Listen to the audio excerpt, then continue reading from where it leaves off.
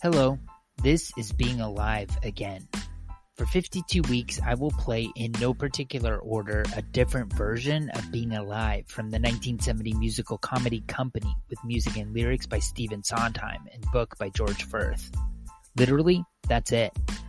Week 22, Adrienne Warren performs at Elsie Fest last summer. Oof, this is a phenomenal version. You guys are in for a treat this week. I wish that the available audio was a little bit cleaner, but it's Elsie Fest. What do you expect? Let's go. All right, so this song, there's a story to this song. I did a show called Tina on the West End over in London.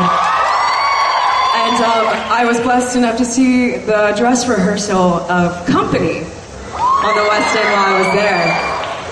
And I want to tell you, I was so moved by this gender-flipped Company. And then I thought about the words, being alive, and the blessing it is to be alive. And then I thought about, what does that song mean when it's sung by a black woman? What does that song mean when it's sung by someone in a marginalized community who are under attack constantly, our trans community?